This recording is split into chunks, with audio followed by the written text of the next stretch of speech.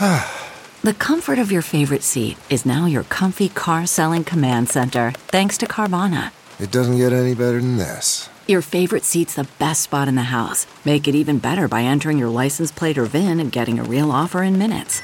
There really is no place like home.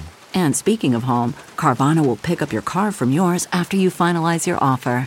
Visit Carvana.com or download the app and sell your car from your comfy place. Hey Tech Buzzers! Today's episode is on the new Technology Innovation Board to be set on the Shanghai Stock Exchange, which has been in the works actually since last November after a big announcement by none other than President Xi himself, but which just formally announced its first set of rules last week. Experts were mostly skeptical that a new capital markets mechanism, such as this registration-based NASDAQ-style board, could be launched so quickly. But now the word is that it could be launched in a few months, if not weeks. That's very fast, and not without significant risk, because China actually already has experimented with letting high-tech companies list quickly. And the results of both those experiments, the Shenzhen Chinex Exchange and the NEEQ, or NEEQ, well, results have been a pretty mixed bag. It's no wonder that most of the reactions were along the lines of, oh, this is just a distraction designed to ease tensions that have resulted from the escalating trade war. But it's looking more and more like this is a real thing that will happen sooner rather than later. And one company in particular has been in the news for supposedly being wooed by the government to list on this new innovation board, which we think would be a legitimately huge deal. The biggest, actually, and the company we're talking about, of course, is ByteDance, the $75 billion AI unicorn, the most highly valued private tech startup in the world, and a company that we've covered back in episodes 28 and 9. All of the companies that we have covered so far on TechBuzz, the BATs, the newly IPO'd Pinduoduo, Neo, and Tencent Music, are either listed in the US or, like Meituan and Xiaomi, are listed in Hong Kong. The mainland Chinese stock market, however, is a completely different beast. Today is intended to be a quick primer into just how different these capital markets are, and we'll also touch on how that could explain some of the differences in Chinese tech entrepreneurship and venture capital versus the US. All right, let's get right to it. The president's economic team goes to China. After a whole night thinking, I say I still want to do it.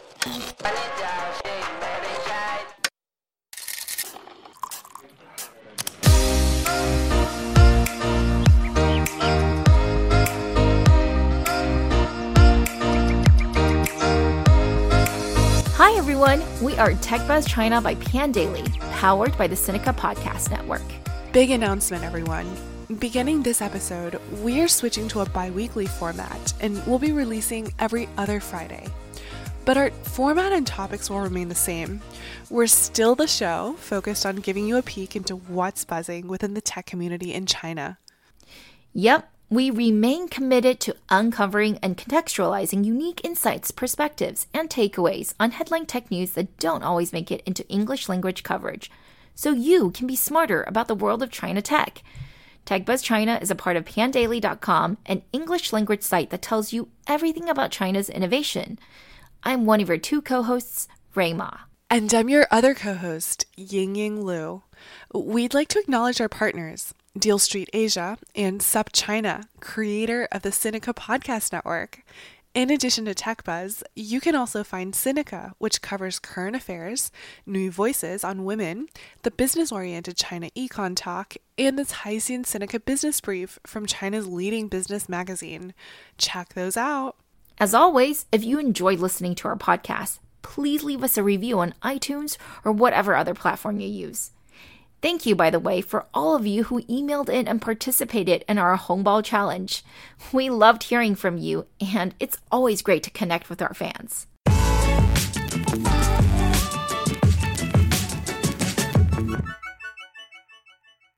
Oh, and one more thing before we start. We want to tell you about a brand new master's program nearby at the University of San Francisco. USF's Masters in Applied Economics combines econ training with the practical skills and data analytics that you really need to understand today's new digital economy. Their curriculum covers skills like R and Python, machine learning, and experimental design, and topics like the economics of platforms, auctions, pricing, and competitive business strategy. Another perk is that the program is STEM designated. So for those of you who are non-US TechBuzz listeners, that means you'd be able to keep working in the States for 3 years after you graduate. To learn more and to get a fee waiver for the fall 2019 class, please go to usfca.edu/techbuzz.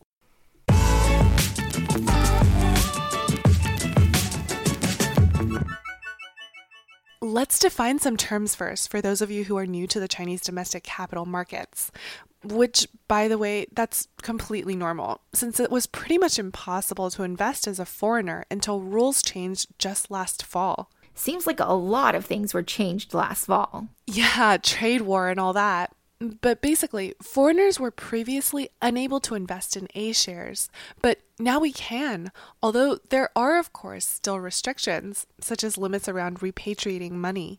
And while there were always ways to invest as an institutional investor from abroad through the QFII scheme, it wasn't a totally free-flowing market. And even after loosening controls earlier this year and doubling the amount foreign investors can invest, that's still just a quota of $300 billion.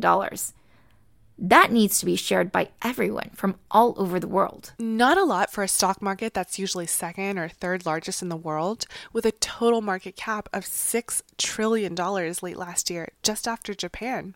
In China, there are 2 stock markets, the Shanghai Stock Exchange and the Shenzhen Stock Exchange, both founded in 1990. Shanghai is the bigger market, which makes sense given that it's the financial center of mainland China, while Shenzhen, from its early days as a special economic zone, has always been more experimental and thus more friendly for small and medium-sized businesses. There are 3 different types of shares that can be issued by Chinese companies. They're denoted by the letters A, B, and H. A is really the only one you need to know. It's the yuan-dominated security of the company listed within China. Pretty much everyone just refers to these as A shares. B stands for foreign-denominated security within China, which is obviously much smaller than the A share market. And H shares are for when Chinese companies list abroad, but basically just in Hong Kong. Many state-owned enterprises, for example, are listed in both mainland China and Hong Kong, and some are even also listed in China, Hong Kong, and the US all at once, such as PetroChina. That sounds like so much work, but probably doable when you're the 4th largest by revenue in the world. But it's not an option for most privately owned tech companies in China. And by privately owned here, just to be clear, we don't mean private in the sense that the security is unlisted. We just mean not state-owned. Okay. So while we don't care about B or H shares, we don't actually really care about A shares either, at least not for the purposes of this episode. That's because there are strict requirements to list as an A share company, most of which don't make any sense for tech startups. There's a bunch of rules around net asset ratio, operating history, growth, and shareholder equity. But the one rule that pretty much prevents most unicorns we know of from listing is the one around profitability. For both exchanges, there are very specific cumulative or last few years net profit requirements for the company. That would pretty much eliminate almost all tech startups globally, I think. Which is why, of course, Chinese tech companies often IPO abroad, because the US and Hong Kong markets have no such rules. But beyond that, it's just difficult as heck to get listed. Because the other key difference is that the Chinese exchanges are approval-based, not registration-based. I know we have lots of investor listeners, so this is going to come across as super elementary for you guys, but please bear with us while we explain to our non-investor audience what this means. We are oversimplifying a bit here, but basically, if you're trying to list in the US, you file with the SEC, or Securities and Exchange Commission, and they do a thorough review and make sure you're disclosing all the right things and you aren't trying to defraud investors and all that. But once you pass this process, you can go on and sell securities, and it's all just a free market at work. pretty much. In China, however, the equivalent regulatory body, the CSRC, or China Securities Regulatory Commission, does a lot more than that.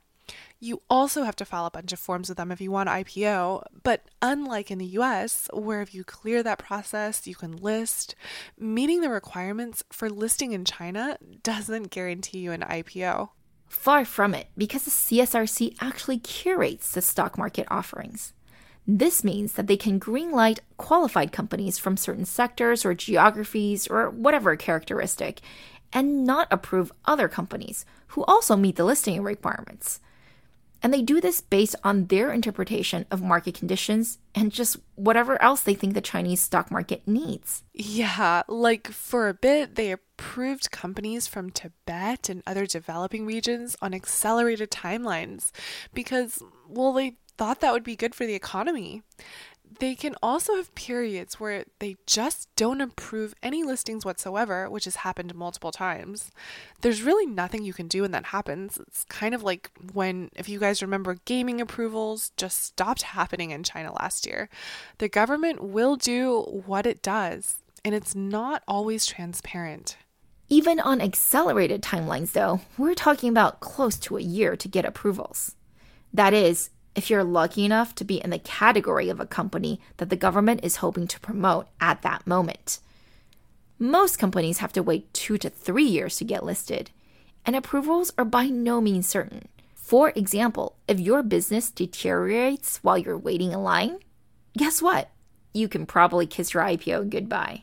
Which is why if someone tells you that they own or control or represent a 上市公司 or publicly listed company in China, it's supposed to mean that they have listed A shares, which actually means something, because getting listed is no easy feat. And that's why, even after almost 30 years in operations, there are only about 3,500 publicly listed companies in China. Roughly a third of them in Shanghai, which tends to have the larger companies, and 2/3 in Shenzhen, which is mostly smaller market cap companies.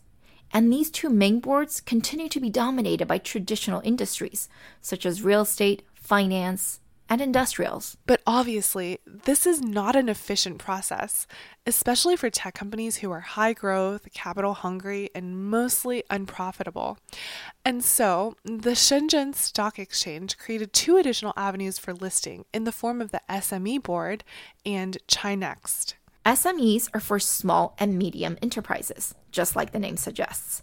And Chinext, or 创业板, was the exchange's attempt to mimic NASDAQ and get more high-tech companies listed.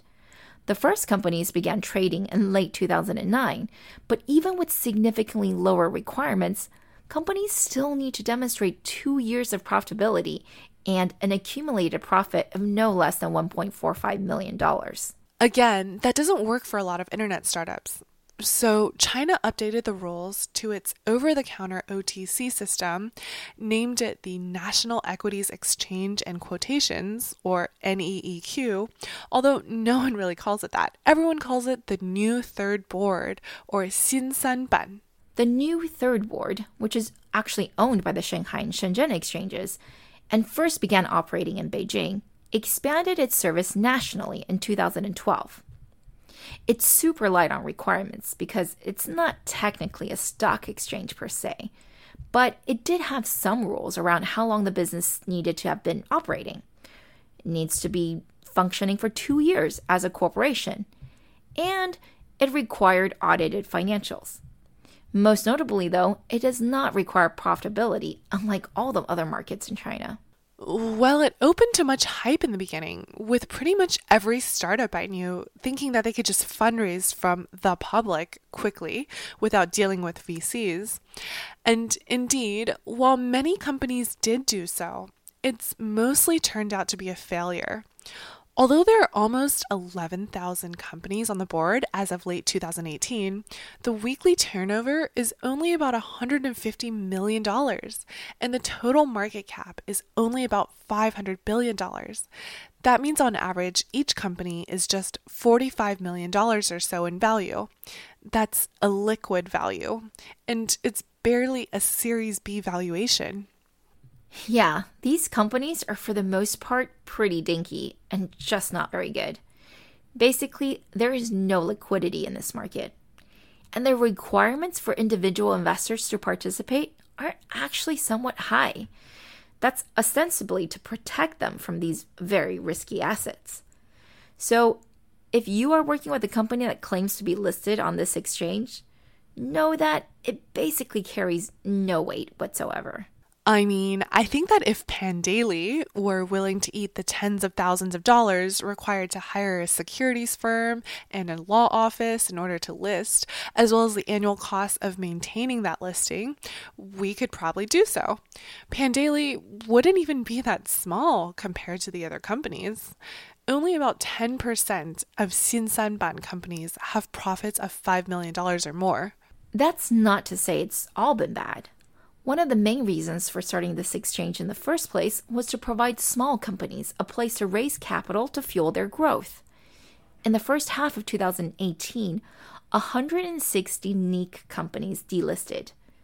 Most of the delistings were voluntary, save for a few cases of fraud, and most of these instances were because they were seeking to relist on a larger board.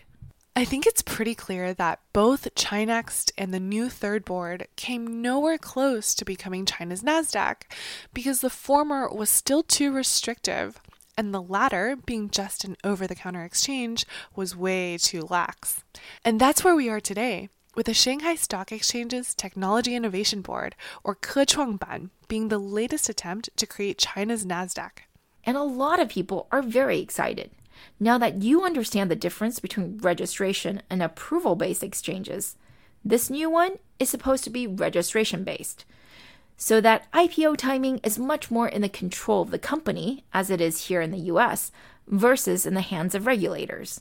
It's also going to allow pre-profit companies, which is huge. But beyond that, it's also supposed to allow for different weights for shares, like the dual class structure that tech companies love to use, and it's going to decrease lockup periods for key personnel from 3 years to 1, although they still will only be able to sell a quarter of their holdings annually after that lockup period expires. Individual investors, though, will be subject to verification that they have at least $75,000 in assets in their accounts and over 2 years of investment experience before they will be allowed to purchase securities on the board.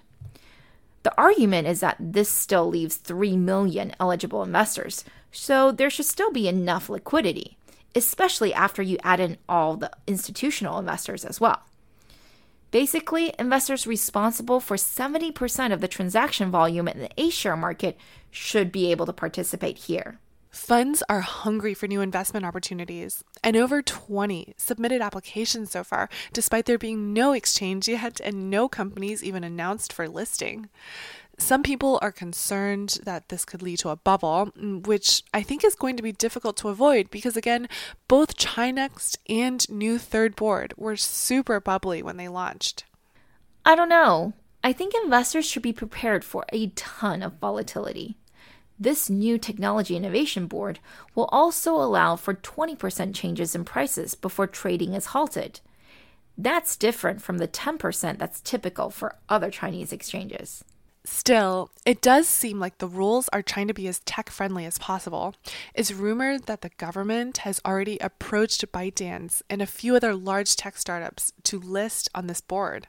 No surprise there, because as noted, most of China's best internet companies are listed abroad, where they are enriching foreign investors at a much greater scale than domestic ones.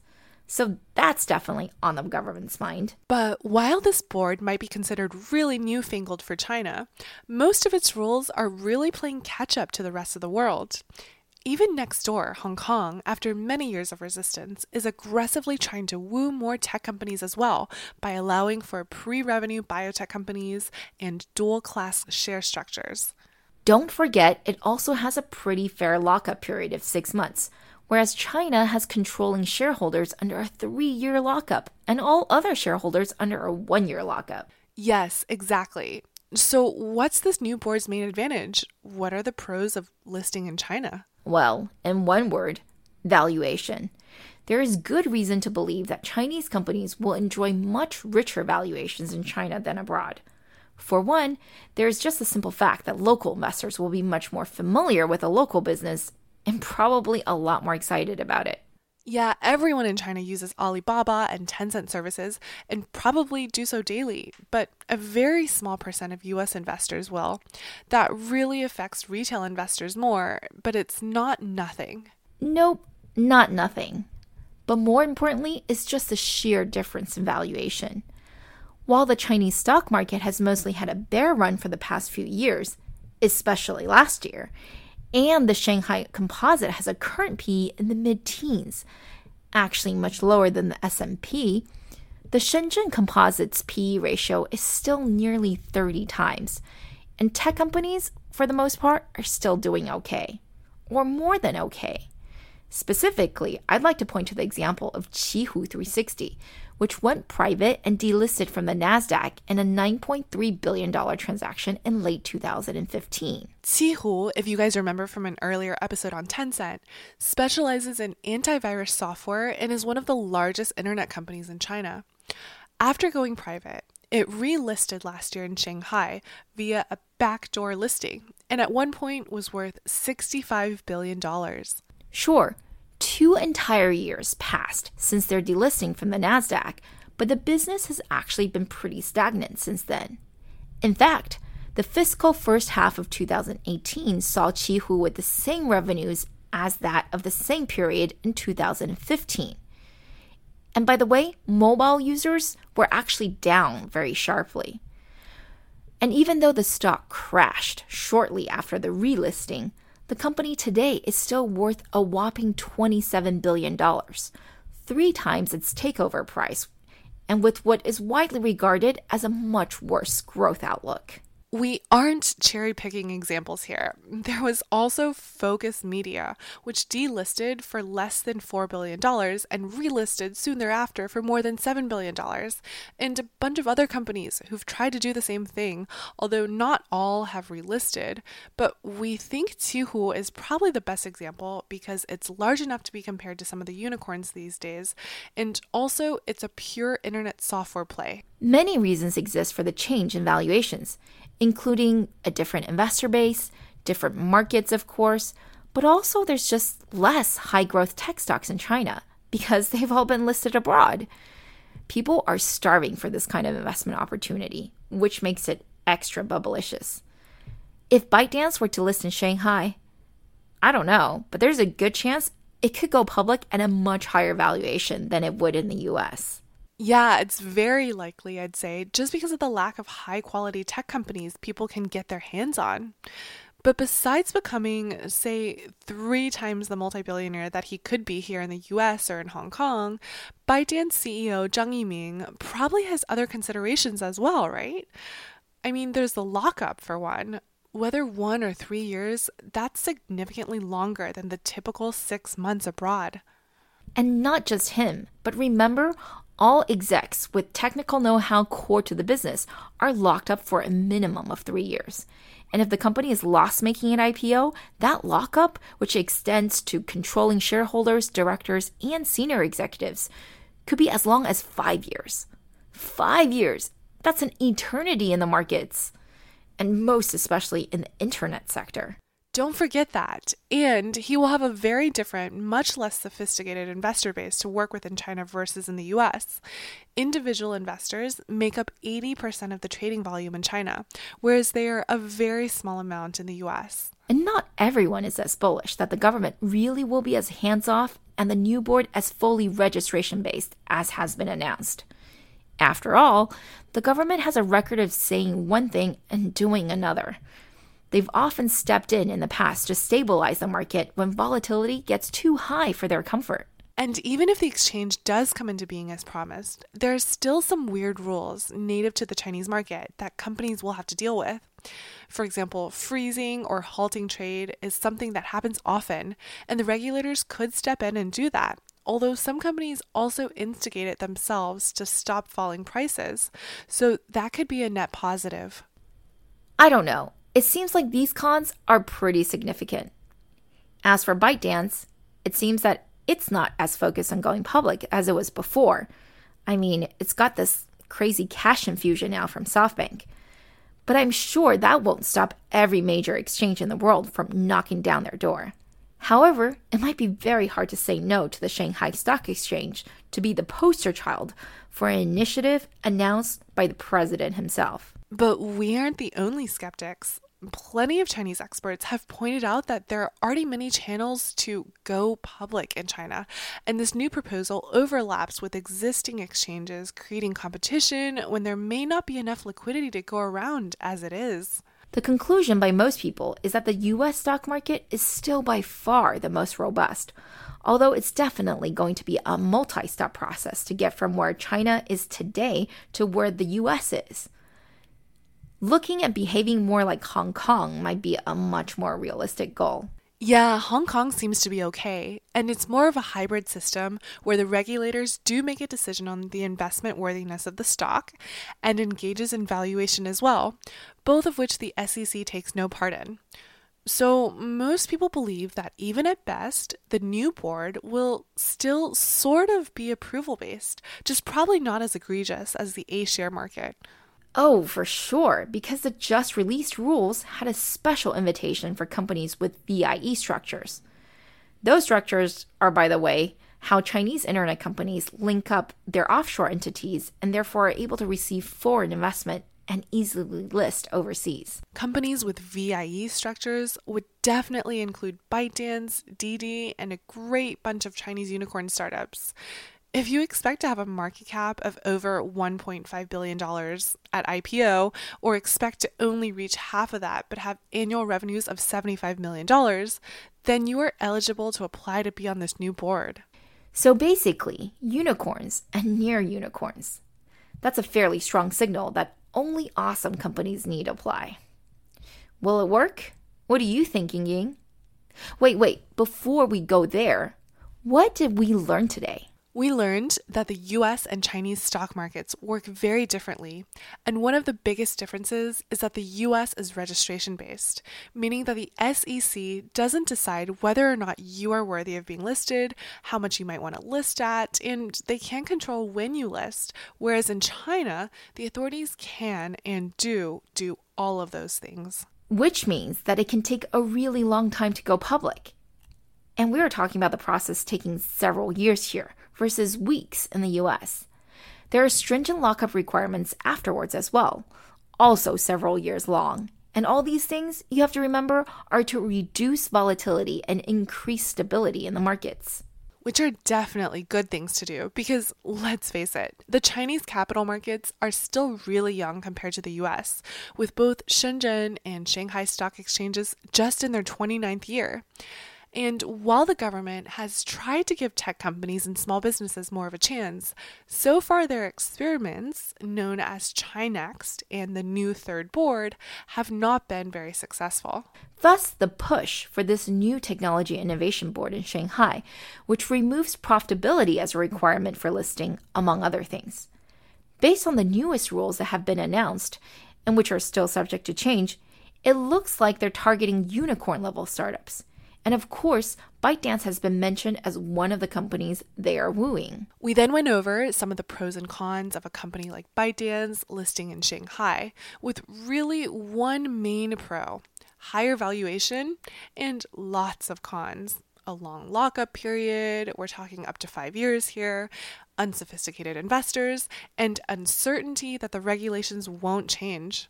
The list goes on. So from our perspective, it's not some piece of cake decision, as the trade-offs are quite serious. And I think if it were me, I'd probably list abroad. That lockup period is just killer. But if everyone thinks like that, then the market will never change. It's going to take multiple steps to get to a real NASDAQ in China.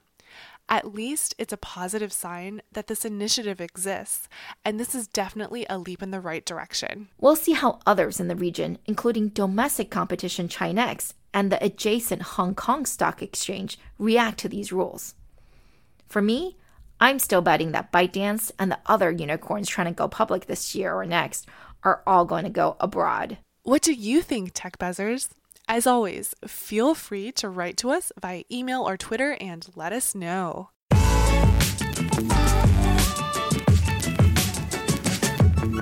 Okay, that's all for this week, folks. Thanks for listening. As a reminder, our episodes will now be available every other Friday. We really enjoyed putting this together, and we're always open to any comments or suggestions. You can find us on Twitter at @ThePanDaily, at TechBuzzChina, and my personal Twitter account is spelled GINY. And my Twitter is spelled RUIMA. TechBuzz China by Pandaily is powered by the Sinica Podcast Network. Pandaily.com is an English language site that tells you everything about China's innovation. Our producers are Shaw Wan and Kaiser Guo. Our intern is Wang Menglu.